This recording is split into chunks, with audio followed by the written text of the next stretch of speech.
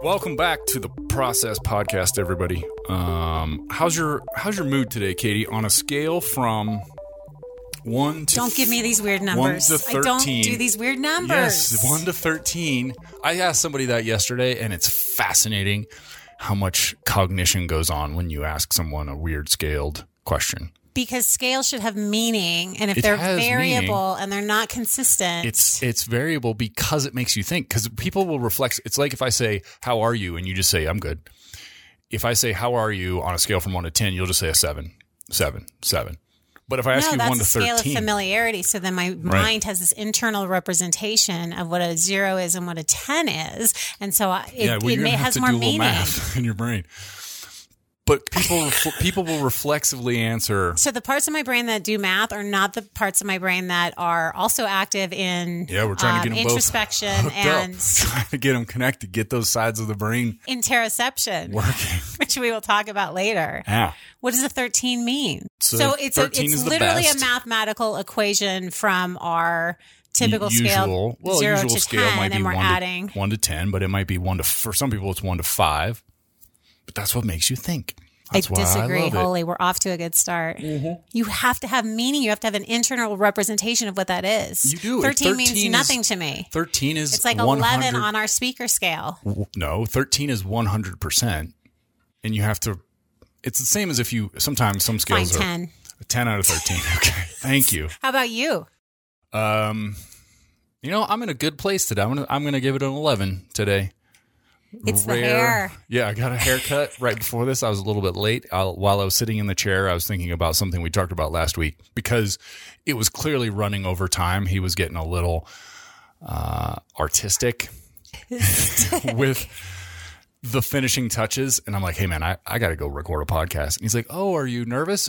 Because he thought I meant like go be a guest on a podcast. And I was like, well, I'm nervous because I'm about to be late. And I was thinking about our people-pleasing talk. So I was like, okay, Paul, worst case scenario, you're going to be 6 minutes late. Katie will probably forgive you. She is busy, but it's going to be okay. But I was still just flooded with anxiety around, I'm going to be late. That's the worst thing. But it's mostly because of the people pleasing. And you didn't counteract that with looking in the mirror and reflecting how amazing the hair looks. I was trying my best. It's just because I was considering like how hardwired in it is to me that even though I was like, we just talked about this 2 weeks ago on the podcast, it's still so deeply seated to just be worried about like annoying someone or whatever. That's a well-myelinated pathway for you. Right. So it fires immediately, powerfully, overwhelmingly prior to the ability to consciously or logically go through. Right. How many times is Katie late? Yeah. Is Katie an uptight person? Is she going to care? Right.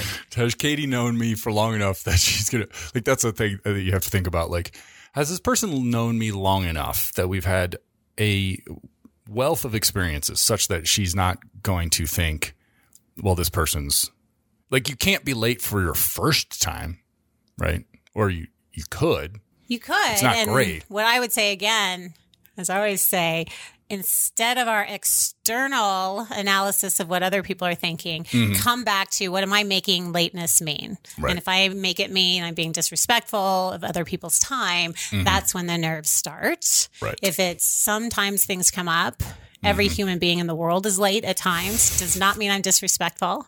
I am stuck in the chair with Joshua, who is an artist. Who is, and he's taking so much pride and pleasure in his artistry that it's all good. What are we doing on the podcast today? We have another great question from a Process Online member. Yes.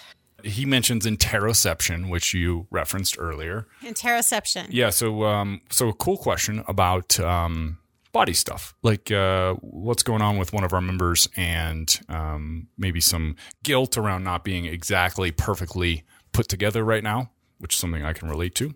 But before that, I want to know a win or a loss in your world, Dr. Katie Levesey. So win, I had a boundary win. Ooh, I like that. This week. Okay. I had a referral from a colleague to do a neuropsych evaluation on a really interesting, intriguing case that I have had some experience, quite a bit of experience with. So it would have been a good fit, excited, happy, pleased that somebody thought of me to do that.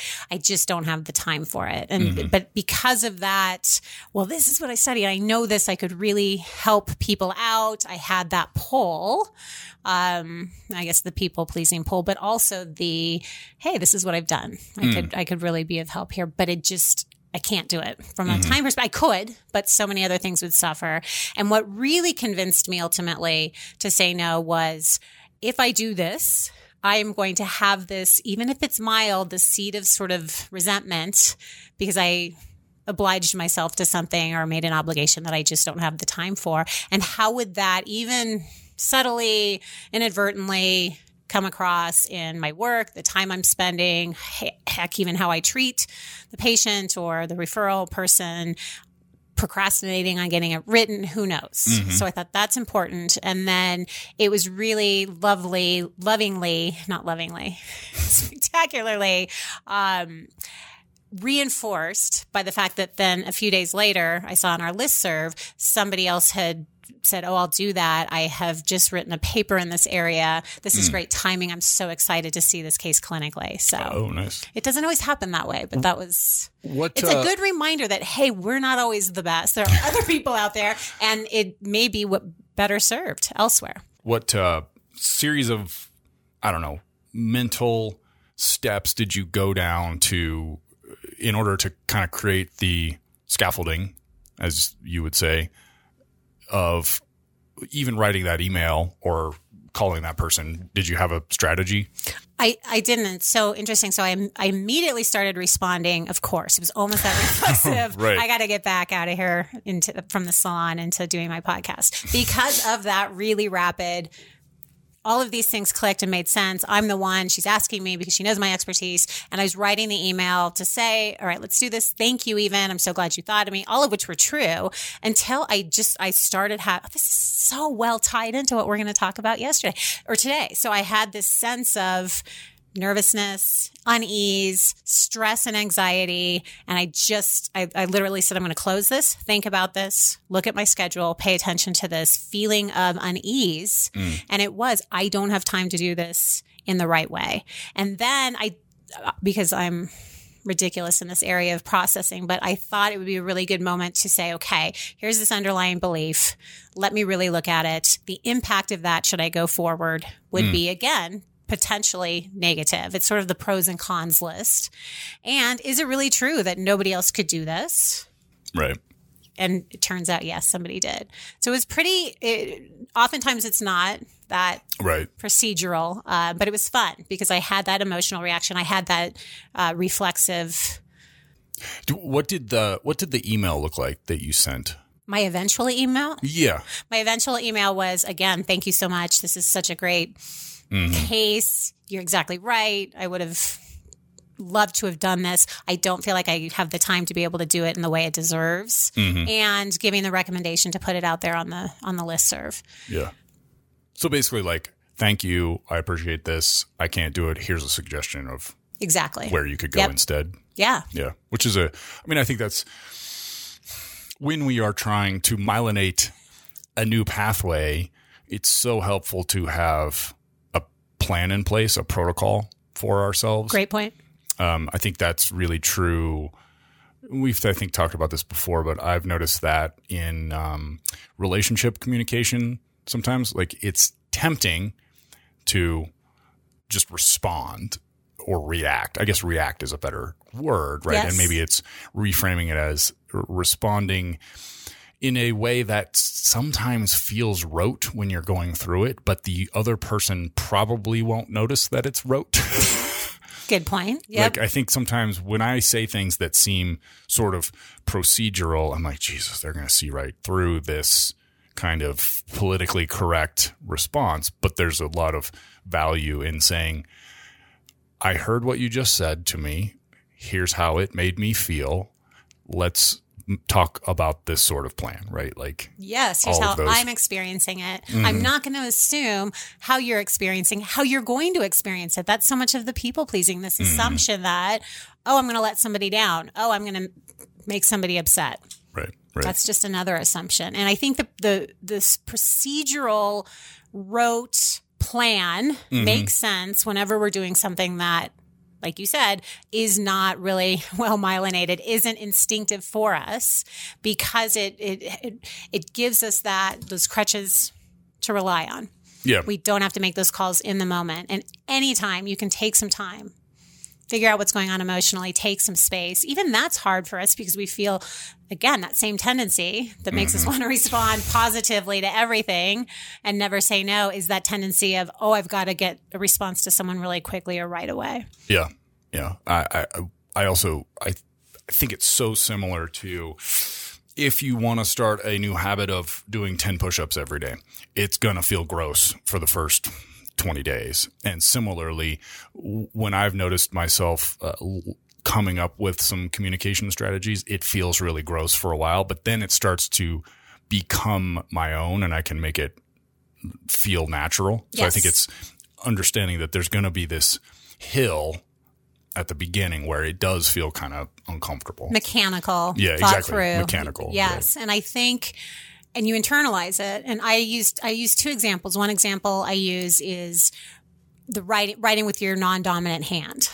So we all know how to write really well. It feels good. It feels comfortable to pick up a pen and start writing with our non-dominant hand.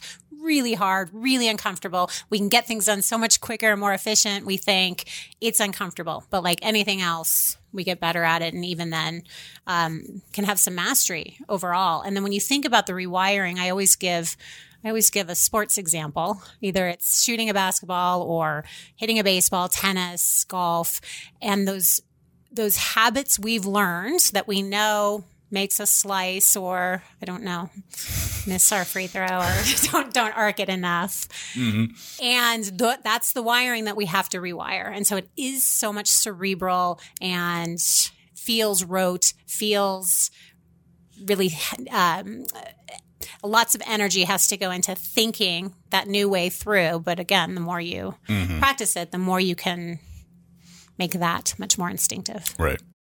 So I talk all the time about, or not all the time, but I talk a fair bit about how I have detached the results of writing books from the act of writing books, even though that's a challenge, right? Like I will still get caught up occasionally in, man, I hope this sells a bunch of copies someday. But my philosophy around that is that when you give up on it is exactly when it happens. When you give up on selling books is exactly when that goes down, right? When you just worry about like, I'm excited about creating this piece of art and I like it. Chances are good that no one will like it, but that's the only chance that someone will like it. Yes. Is that you love it, right? So it's similar to dating, they always say, when you're not working so hard and looking for it or trying to get pregnant. Right. Which, yeah. So Ball Boy was the novel that came out a year and 2 months ago. And so it's obviously fiction. I say that because sometimes people think that novels are just books, and that makes me real mad, but I have to breathe through that. Anyway, so first fiction that... What do you mean? Well, a novel is fiction and nonfiction is not a novel. And sometimes people just say, when they say novel, they just mean book. Oh, okay. So that they're not classifying. Right. So when I say my first novel, I mean that it was my first fiction. That was 45 seconds that we wasted on the world. Anyway, so that book came out and I had I'd worked on it for 5 or 6 years, but I'd gotten to this point of like, I'm just going to put this out and who knows what happens. I think it's pretty good, but I can't control what happens with it. Reality is... It's very good. I loved it. Thank you. Reality is that I still will check every day to see how many books it sold. Like, what am I? Automaton? No, right. Of course. I'm obsessive. I'm going to look every day. Yeah. And so this last weekend, I looked on Sunday night. Normally, it sells between 2 and 4 copies every day, which is pretty awesome. That is pretty awesome. Yeah. Like that's actually really hard to pull off. Well, I looked on Sunday night, and on Saturday it sold 29 copies, and on Sunday 22 copies, and I have no idea why. Like, it wasn't like I did a book signing, or nobody had tweeted that I know of that was like, hey, go buy this book. My sense is that maybe somebody bought it for their class or something like that, which is awesome. Somebody mentioned it somewhere. Kudos to listeners, to them. Yeah, followers, maybe that happened. But I didn't have any real doing in that or any part in it.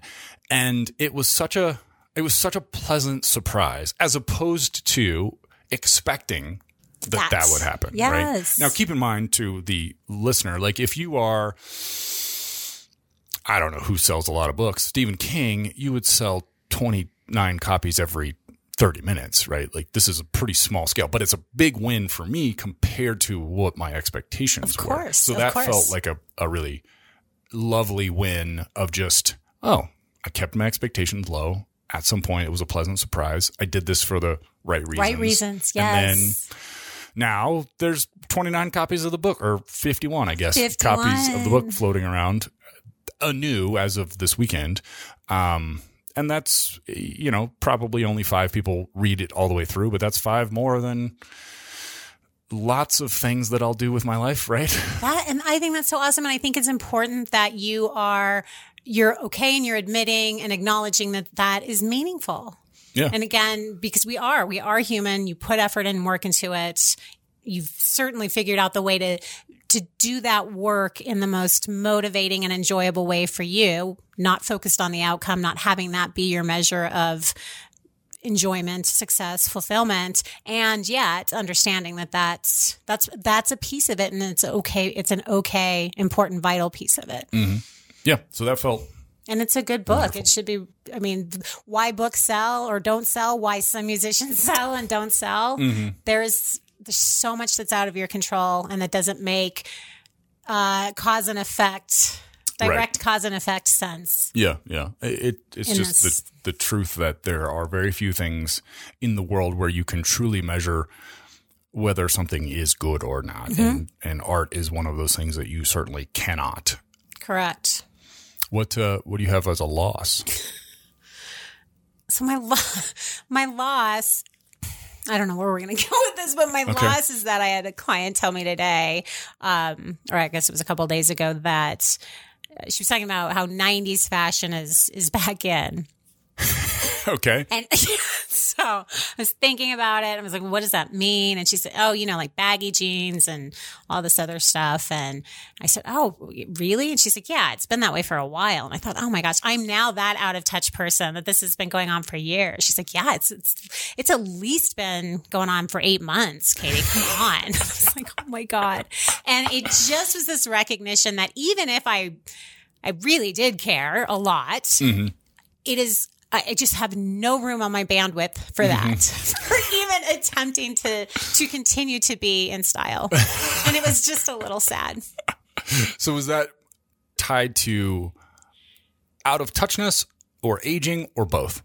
I think the two are synonymous in oftentimes in some of these areas, particularly fashion and music. Although I do say I love music and I work hard to keep up with it, but it's just such a function, I think, too, of bandwidth. And the less bandwidth you have, I think even more than age, honestly, is, children and family, and just don't have that much time left over for keeping up with everything. And you can't keep up with everything. Right. Well, did you allow yourself to feel the feeling of despair? Humiliation? Yeah. I did. In fact, I don't think I paid attention for the rest. No, I'm just kidding. No, and I fessed up to it. And it's probably not takeaway probably. It's not something that deserved that much humiliation or bandwidth or sense of despair. Oh, interesting. Well, that's important, right? Yeah. Whether it deserved it or not, you felt it. I felt it. Right. But again, then that's the examination of what am I making this mean? And so if I make this mean, here's another thing I'm failing at. This used to be effortless and now I can't keep up. And now people are going to be making fun of me. And I'm one of those people I used to make fun of. No, I didn't make fun of, but and it doesn't mean any of that. It's just we all have a finite bandwidth with which to process the world, and that's not a priority. If it were, I would be rocking baggy jeans and whatever else 90s style what is. I have noticed is it's not baggy entirely. It's also like it's kind of a high water look. Okay. On women's jeans, which I have today inadvertently. Oh. A little bit. Okay. Yeah. But it's like a flared pant with a high water and like bare ankles and low shoes. Okay. That's what I'm seeing here in the fashion hotspot that is Denver. Stop it. Do not cast aspersions on Denver. You're such an LA snob. Well, I'm but just here saying, again, like, it doesn't matter, right? Right. How happy are we? How meaningful is my life? Yeah. Regardless of what I'm wearing. So Right. probably the loss, instead of me being out of fashion and old and out of touch, thank you very much, is that I let myself get upset by that, even for a nanosecond. Well, but that's what I would push back on is like, maybe it's not wrong that you let yourself. It just is that you let yourself. It is that I let myself, but And that's I all right. needed to examine why. Yeah. If unless I wanted to keep being upset by that. Mm-hmm. And I could. Like, there's some stories I'm going to just keep telling myself and be upset about. Sometimes we need that. That's Right. not one that I needed to be carrying that emotional weight around. It's maybe you didn't need to, but I think it's also just it's natural, and I think it comes back to. I was looking in the mirror. Basically, you're saying to me, you need to continue to feel despair You should feel bad for how about you're this. dressing. You should definitely be mad. Go ahead. and You were sad looking about in the mirror. I was looking in the mirror just before my haircut because I was like, what am I going to have him do? I think we're going to chop it all off. I was like, whoa, those power alleys are starting to get a little deeper, Paul. and then I was like, and then I went to Power alleys. for the unaware, a power alley is like this like on the sides of the top of your forehead, dudes will start to like the hair will start to recede a little bit there. Mm-hmm. And I was like, oh my God, what if I start to lose my hair? That wouldn't be any fun. I'm already gray. I don't need to lose my hair also. And then I was like, well, but you're 44 years old. So who cares if you were to lose your hair? And then I was also like, let's think about this, Paul. You've gone through this about 30 times in your life where you let your hair grow out and then you realize like, because it falls down that it looks like those things are starting to like creep back. But this happened to you when you were 24. Those things meaning the power alleys. Yeah. Like that the way I comb my hair, that has always been there. So I think it's interesting how these things are not based in reality also, right? Like Yes. no one in the world I've never heard anyone say that Katie Levasseur is out of touch when it comes to style. Don't hang around a lot of people. So it's also interesting thinking about like the minutia where you're like, this is a very clear instance where somebody's saying you're out of touch. And so then And you know what? She didn't even say that. She was just talking about fashion in general. Right. How absurd it is.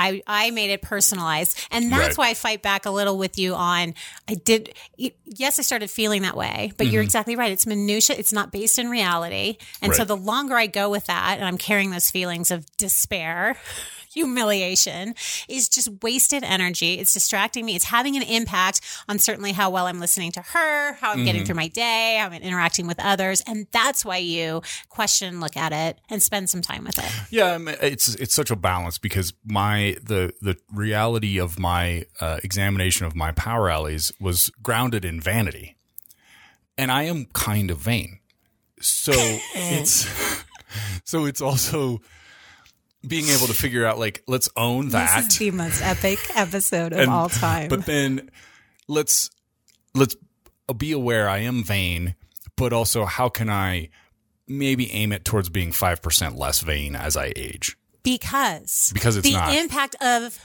vanity is It's a 7 deadly sin. Is it or is it not? I think so. Okay. The impact is it's You're just going to stressful. hell? Oh, it's right. stressful on us. Yeah, it's stressful for and sure. it's uncontrollable and exactly. Right. Again, a stressful emotion, an emotional event that if we look at for a minute, challenge, try to see it in an alternative way, reduce it by 5%, then reduce it by 10% the next time it comes up. Right. It's just freeing us up to not have that weight. I just thought of like an interesting segment that we should incorporate sometime is 7 deadly sins and be like, which of the deadly sins did you fall prey to this morning alone. To just today. All right, what's your loss? And it's not the power alleys. I think my hair is going to be okay. You do too. But it was related to my body in that for the last probably 3 years, I've been dealing with this kind of it feels like a side cramp. It's basically like back pain, but on the side of my body. And it is chronic. Yeah. It's one of those things that was alarming at first because I was like, is there something wrong with my internal organs? This is particularly scary to me because I had my kidney and spleen ruptured on the left side of my body, right? And so I'm always like a little unsure as to whether everything's okay down there. You know, there's that. They were like, I remember so clearly they were like, okay, so you've got like X quantity of blood that's just in your retroperitoneal cavity. This was the kidney and spleen injury, right? And they're telling so you. So it has bled into your body. And you're experiencing pain like you've never experienced before in your life. Right. And they are telling you it's not. Well, and then so as I was recovering, now I just had a big pool of blood in my body, right? From the internal bleeding. And we're talking about a lot of blood. Not a doctor, but don't think you want a pool of blood. So I just remember them being like, in your belly. All that's going to happen is your body's just going to resorb that blood and then you'll be fine. And so for that whole summer, I spent every 3 weeks, I would just go get an MRI and they'd be like, okay, it's now down to the size of a softball. And now it's down to the size of a baseball. And now it's a golf ball. And I remember being like, I don't know, this doesn't seem right. Right. So there's always that thought in the back of my head of like, are we sure that my internal organs are in the right place? Like, what if my right kidney's now where my left kidney should be? Sure. Like, yeah. It's a really traumatic experience and injury, period. But then the recovery of not feeling like you were being told the right thing. Yeah. Because as I learned from my basketball career, most of the time, the team doctor just wants to sort of like get you on down the road. On. Like make sure you're cleared before they cut you so they're not responsible. Okay. Or get you right back in the game if you're. Yeah. In my case, it was more like, we don't want to have to pay him next year. So let's make sure our asses are covered. So anyway, this stuff that I'm dealing with is more just like back and musculoskeletal, but it's that very visceral response in my head of like, but your insides were scrambled at some point. So could this be related? Yeah. And that because I had to sort of stop going to the gym for a couple of years and I was just trying to work out in my own room. And I also stopped going to Pilates. I stopped getting massages, all of the things that I'm responsible for with my body by dint of my past career. It's just the way it is that I will kind of always be rehabbing after 8 surgeries and so many injuries. It's just the way of it. Also, I'm 6'9", right? And the world's not exactly built for me. So I will always need to take better care of my body. And I just haven't been able to. And so this week I had a flare up of this where I was kind of freaking out, just that sense of like, I can't think of anything else. Is it going to be like this all the time? And it was interestingly uncontrollable. As far as anxiety goes, I was able to come up with a couple of the usual protocols that I go down, which are like, let's start by icing it. Now let's examine how much stress you're under. Because for me, a lot of times it's mostly stress related. It's not actually physical. I mean, there is some physical stuff, but that's where what my body does is it will transfer. You're anxious. Now let's focus on something having to do with your body. Mm-hmm. So that was a bit of a loss, and it's not still only the focus, but as we know, the somatization of. When you say somatization, what do you mean? Somatization, the somatic expression or the physical expression of emotional pain, stress, anxiety also happens so often. So you have that combination of yes, that's where I'm focusing, but also our body carries. Right. Which we will talk about in a minute. The body keeps the score. So it's still something that I'm working through to some degree, but I was happy that I was able to notice as well that getting busy in a productive way really helped to get myself out of that cycle. So not like, I don't think it was maladaptive, because a lot of it was being in the space, like working on some decor and some other ideas and stuff to kind of get myself out of that pattern. And the cycle being, I'm experiencing this bodily sensation, then experiencing the feeling of stress and panic. Right. Because the belief was, I'm interpreting this body sensation as everything you said before. Right. Something very serious will be going on. So, and I think that's where, for me, the catastrophizing comes in, because partially because that's how my brain works, but also because that was my training for 15 years was pay attention. If your body's a little off now, it's going to be a lot off after you go through the next 10 practices. Exactly. Or what the implications for you were at all times if anything was off even a little bit. Yeah. The time where the Spanish team, when I was playing on a broken ankle, they said, okay, so if you don't play well and we don't win in 2 days, we're going to cut your contract and send you home, right? Where you're like, so my entire existence is How did you even get a shoe on? God.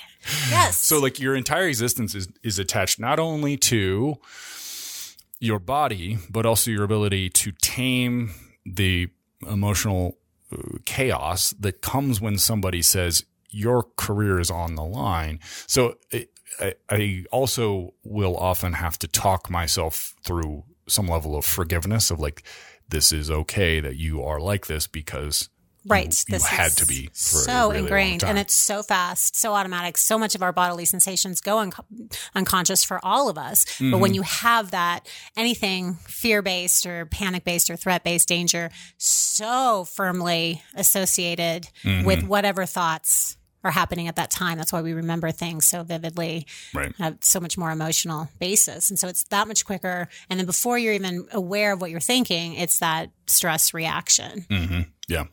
So that's a continued challenge. Yeah. I was going to say fight, but that's not the right way to talk about our body. We can talk a little bit more about that in a minute Yeah, of kind of ways to do that. I do want to share a loss from one of our members. We ask for these in our little community, and Clumsy Girl Travel says, I miss working. I've been so sick these last 3 weeks and just got diagnosed with pneumonia yesterday. So I've been super tired and I'm so behind on work. It has been such a struggle, which does not sound fun at all. And I think that the exclamatory I miss working is important and interesting because this person is just sort of saying, when you're sick, you become really attuned to how many simple pleasures there are in life. Yes. Even down to, I knocked out that email today or whatever thing that your work might be, right?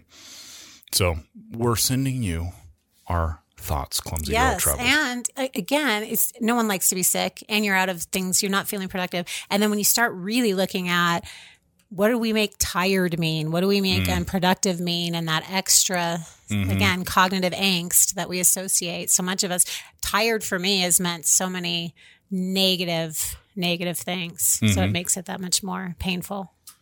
Okay, I'm going to read our question from T.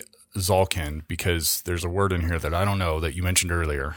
So we're gonna dig into that. So he says he listened to our last podcast and was really intrigued by the part where you both talked about how we know and relate to our bodies in unique ways. It resonated with me, especially since I knew something was wrong and ultimately discovered with my doctor that I had a swollen liver, of all things. How do you stand up for your body even when you don't know entirely what's wrong? And what are some ways to explore your interoception to avoid burning out? So what is interoception, Katie? So interoception, I happen to just luckily know a lot about this. I've been reading about it in relation to autistic neurology, but it's the awareness, the conscious awareness we have of what's going on in our body. So the internal state of our body. You think of the physiological reactions that are going on in our body and that awareness of that. So again, when we were talking about before, so much of that, respiration, unless we're really focused on it, all of that's going on with underneath our awareness. So the interoception is our ability to identify, assess, sort of engage with, analyze, and then ultimately react to in a appropriate and kind of adaptive way to what those physiological responses are. And it's not as easy as it seems for us for a number of reasons. And also with respect to interoception, really important to think about emotional responses as part of that, because emotions are at their essence a physiological response in the body. We make them into feelings because of the cognitive label we give them. So if your heart is racing because you just ran a mile, or you're excited about something that's coming up, or you're nervous, or you just drank a, huge thing of Coke, I don't know, the physiological response is the same. Heartbeat, racing, etc. It's the label we give it. The same heart racing could be nerves, fear, or it could be excitement, if that makes sense. And so it's understanding that relationship between, first and foremost, what is the physiological sensation? Right. And then what am I making this mean? Really important. And so many of us have a hard time even recognizing what's going on in our body because if you think of the stress response, our body is very hypervigilant when we are under stress initially, paying attention to everything in our environment and what's going on in our bodies. We can feel our mouth getting dry. We can feel our heart rate increasing. And that has a lot of evolutionary implications. We've got to act. And unfortunately, chronic stress or stress over time does the exact opposite. So it reduces our reactivity to the cues that initially are so aware and vigilant. It's the same underlying theory for example, if we build tolerance to a drug or a substance, your body literally changes how it's responding to that. It's called downregulation, and your body and your brain become less responsive. Why it takes us 6 beers versus 3 to have the same effect, because you have these actual physical changes going on in your brain.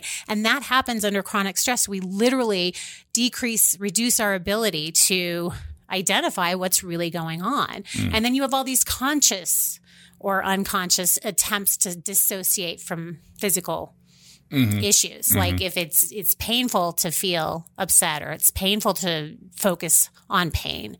And so important in the work we do, but just in general, to be able to rebuild that awareness of physical sensations, what that means, whether it's pain, whether it's an emotional response. Am I bored? Am I frustrated? Am I angry? And really recognizing what's going on physiologically, because the more you're able to do that, the quicker you're able to respond in an adaptive way, as opposed to down the road or just being burned out or exhausted or not having that sense, I should stop here, I should pay attention to this, whether it's a pain in my body or an emotional state that I'm carrying around.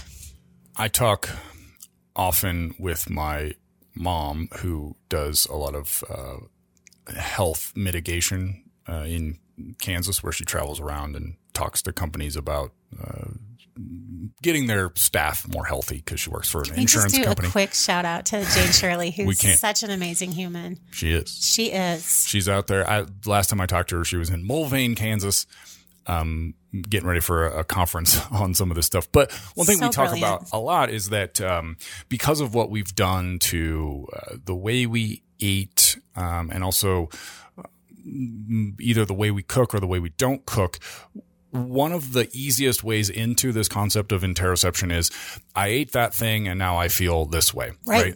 But because of the number of weird things that we find in our foods, I think that's really complicated for a lot of people. Because it was my job to be perceptive around interoception, I would say I'm much more hooked up to, like, if I eat this, I feel this way. If I drink this, tomorrow I will feel this way. You're an interoceptive ninja, masterclass, PhD level. Yes.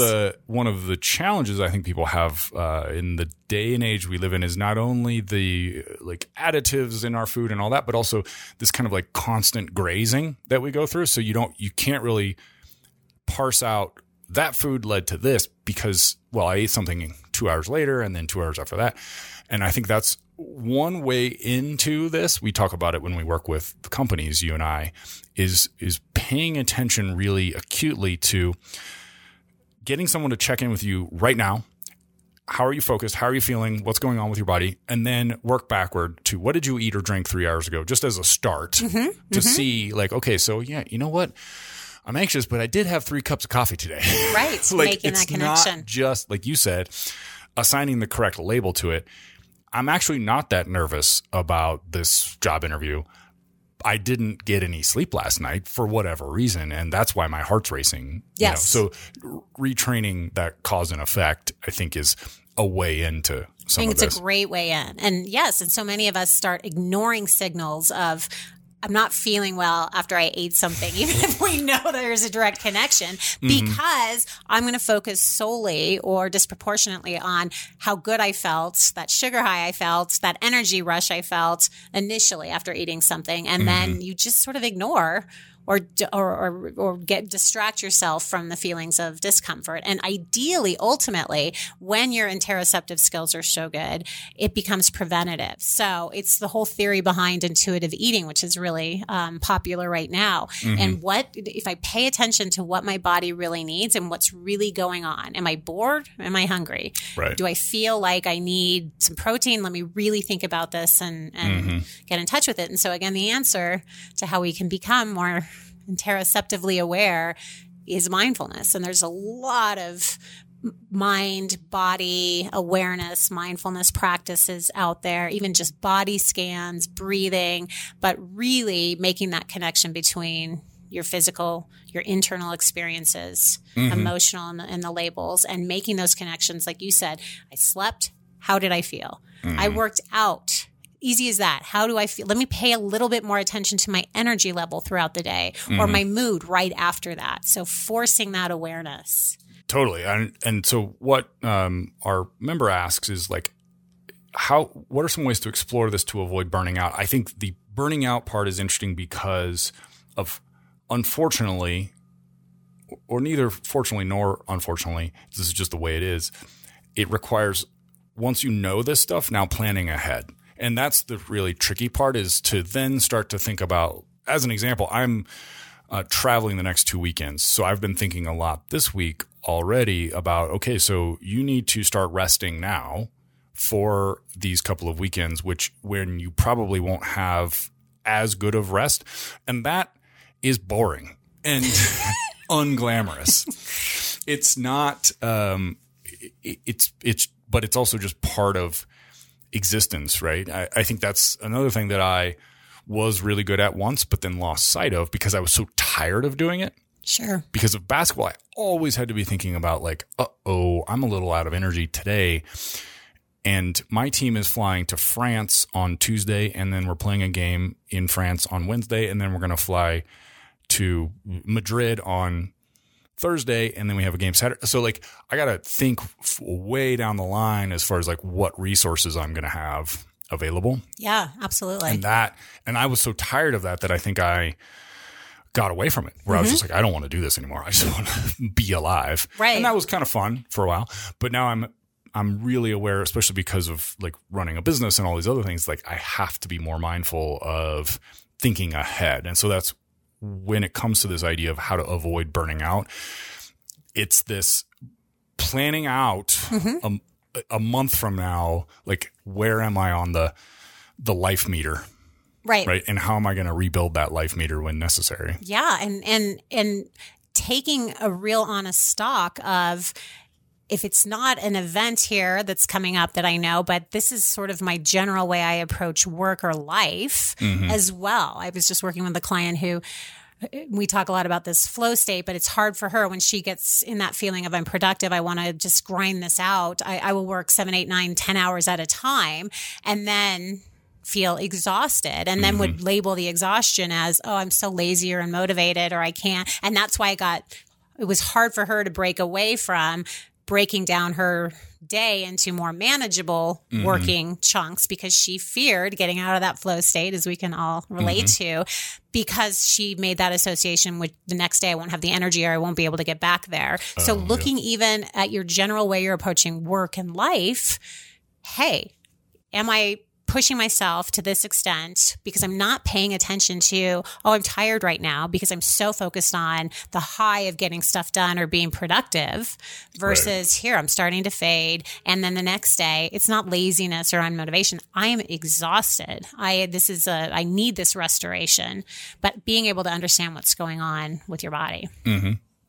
Great question, T. Zalkind. Oh, and there's so many interesting, I know we have to end, but so many interesting things with just physical pain and stress and how there's a lot of work done of how that manifests, again, emotionally and even pain. Like being able to, if you're aware of that pain and increase your ability to sit with that, the discomfort of sitting with that pain, describing it, emotional literacy, body literacy, that awareness often leads to, oh, wait, I'm crying all of a sudden, or I'm thinking of some trauma or memory that I've been carrying around that has literally been manifested as physical pain. Didn't Brad make you cry one time when he was working on you? At least 3 times. Yeah. Brad not because he's a torturer, but because of that, like just even putting pressure on that area, your spleen and your kidney. And yeah, Brad is our physical therapist that we share that actually you guys turned me on to. Yeah. Who does dry needling stuff, and the emotional response to that has been fascinating for me. But just be kind and aware of your body. Right. I wanted to show off knowing another word. When you guys were talking about interoception, I was like, oh, it's like proprioception. So proprioception is your awareness of your body in space. And so I think it's interestingly, like that's so necessary in sports is the awareness of where you are in space. Uncoordinated people have limited proprioception. They're always running into shit, right? That would be kind of the definition of lack of proprioception. So it's an interesting combination of proprioception in this context might be, well, I fell over and that's why my ankle hurts, right? The interoception is my ankle hurts. Yes. And then, so it's also connecting these outside awareness. These days, most people require less proprioception because their days are spent in front of a computer. The construction workers who are outside of our office, they require a lot of proprioception because they're like, I don't want to get hit by this beam. Correct. And so we also have, I think one of the challenges for all of us is that we grew up as a species requiring a lot of proprioception related to interoception. Now it's less about the proprioception. We're not hunting things. And the interoception has gotten kind of perverted because it's almost like we're working with a much restricted range. Yeah. Yes. Like if you got speared by the guy that was across the mammoth from you, you're identifying that bodily sensation pretty accurately. Yeah, like that spear is in my thigh. Yes. I got to get it out, and then that's why my body hurts. Yes. But now, like you're saying, we've narrowed this range of possible activities.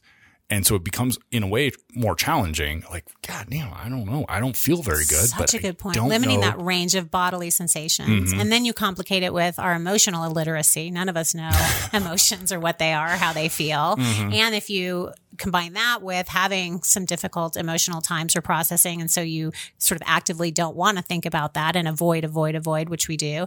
And then there's this difference in neurology. I alluded to it when I was talking about the autistic neurology.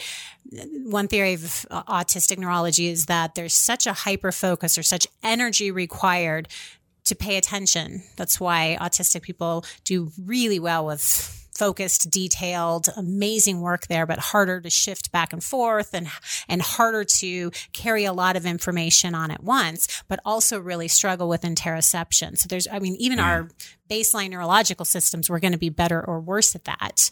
But again, practicing awareness with all of these reasons why I think we've gotten a little bit worse at it. Great question. Yes. T. Zalkind. If you have a question and you're a member of the Process Online, you can ask us on the Discord server. If you're not, send us a note. podcast@createyourprocess.com. Before we get out of here, I do want to mention one person hit Process Wizard level on the Process Online, which means that she has done 500 deep work sessions. Adrian Valenza. Yay! Well done. 500 is a lot. That's awesome, Adrian. Congratulations. Good work. I'll see you in a couple weeks, Katie. Okay. Thanks for not yelling at me for being late. You're welcome. You look too good to be yelled at.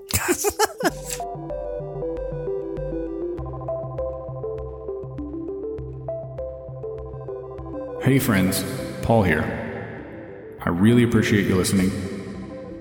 The executive producer of the Process podcast is Rich Berner. Music came to us courtesy of Kevin MacLeod at incompetech.filmmusic.io. I'll talk to you again soon.